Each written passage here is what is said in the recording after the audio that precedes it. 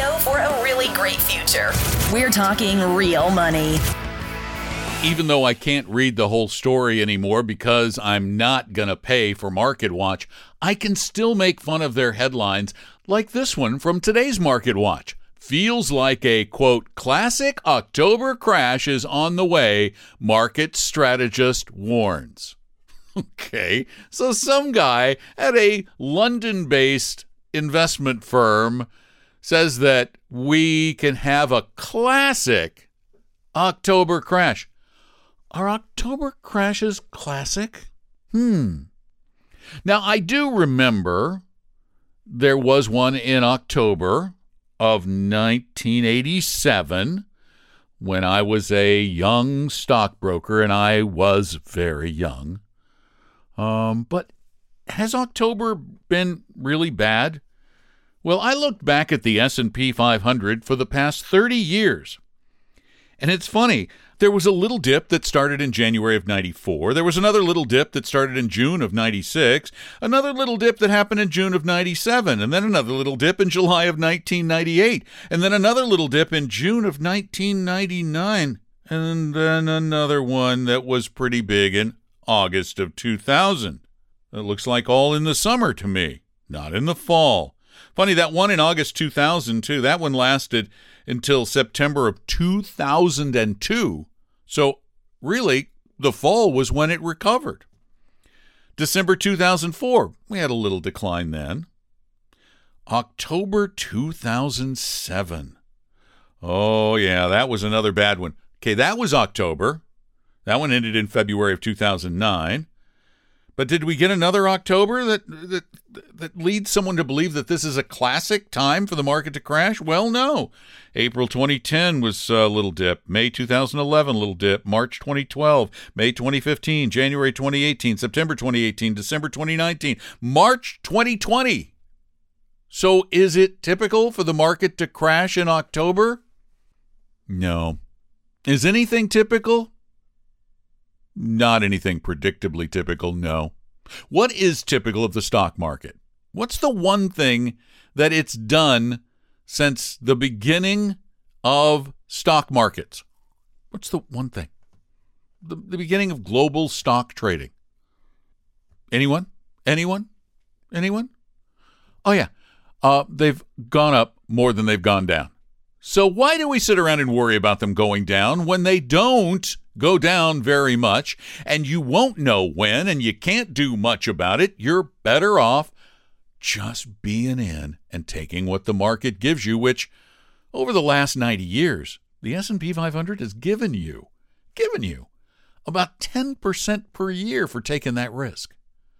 That's being in and out. That's being in there during those, 2 times when it went down in October? Oh, I don't know why people do this stuff, but is this an October crash? I don't think so. Did it go down in October? Little. Does it mean anything? Probably not.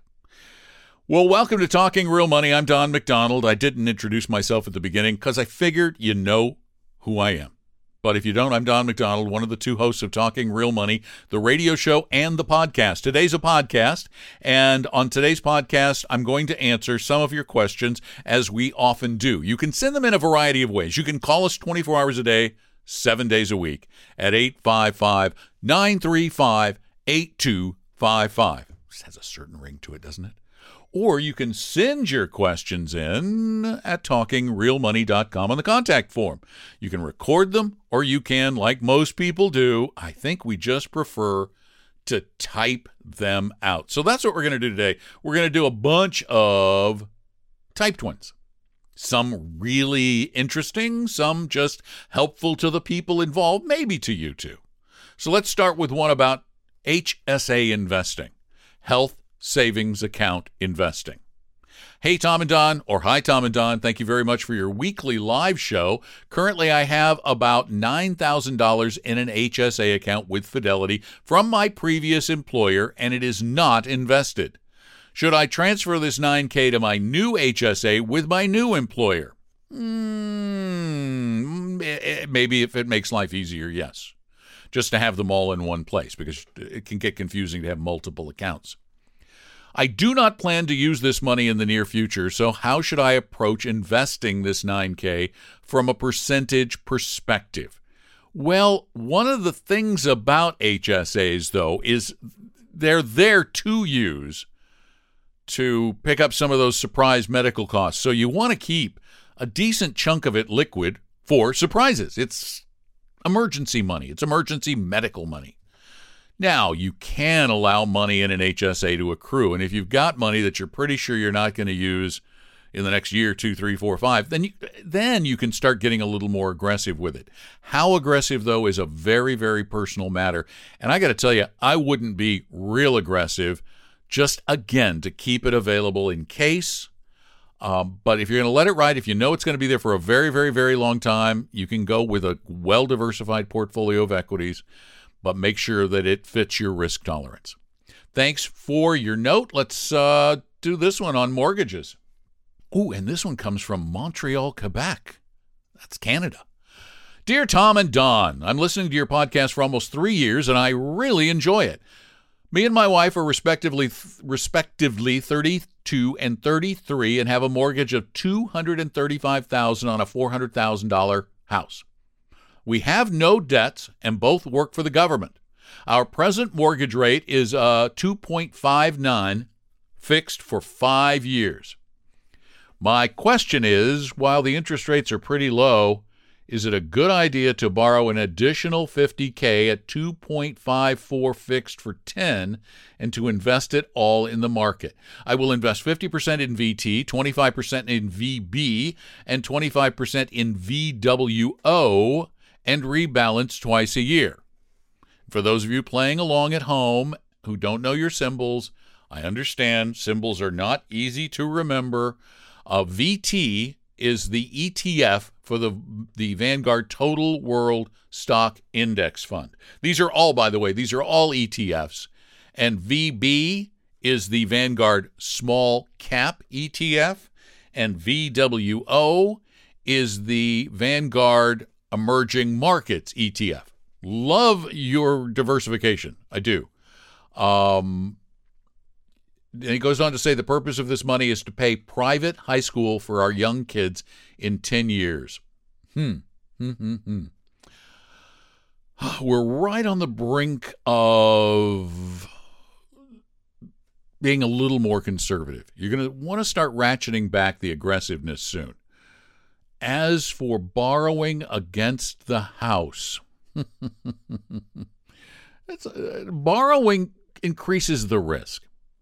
Now, I would, if you're going to be in this house for more than a decade, which it sounds like you are, you might want to consider refinancing the whole thing at 2.54 for a decade or 15 years, because if that's a 2.59 fixed and then it goes adjustable, there's very little chance that rates are going to be much lower in 5 years. Is it possible? Absolutely. I will never say anything is impossible.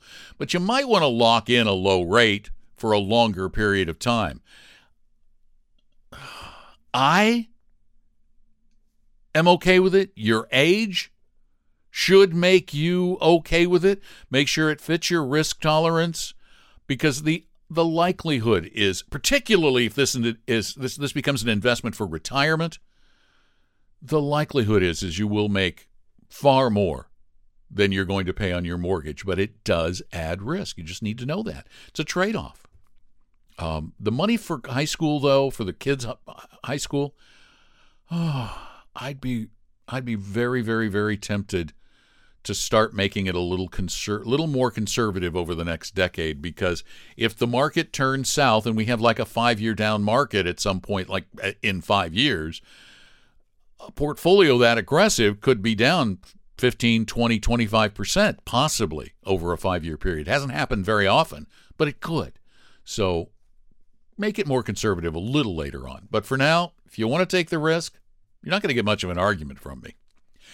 Remember, again, you can call 855-935-TALK, 855-935-8255, or you can send your questions in at talkingrealmoney.com, talkingrealmoney.com, on the contact form, and or you can just record it there too. It's really easy. All right? Next question is 529 with a small value tilt. Hi, Don and Tom. Thanks for answering my Social Security survivor benefit question for my mom last week. Our pleasure. On the opposite end of the spectrum, I was looking at setting up a 529 for my very young daughter in the Utah plan. In my own retirement investments, I have tilts toward small and tilts toward value. I was considering doing the same through the Utah 529 by allocating a certain percentage of the investments to the DFA Small Value Fund and the rest to the age-based fund based on her age. Then I would adjust down the DFA Small Value Fund allocation as she grows up. This is very similar to the 2 funds for life idea that Paul Merriman and Chris Peterson came up with. My question, would you consider, actually it's questions, would you consider an 18-year time frame long enough historically to see benefits from the small value tilt? I'll answer that one first. Historically, yes. Historically, both small and value have won out over decade-long periods. Anything shorter than a decade, there have been times when growth beats value and large beats small. But in a 10-plus time frame, it's almost across the board that value and small have beaten growth and large. So the odds are in your favor. The numbers are in your favor. If so, what percentage tilt would you start with, and at what age would you eliminate that tilt, if at all? Oh, I got to tell you, if you're aggressive, if you understand the volatility, 20%, 25% even small value wouldn't scare me too much 18 years out.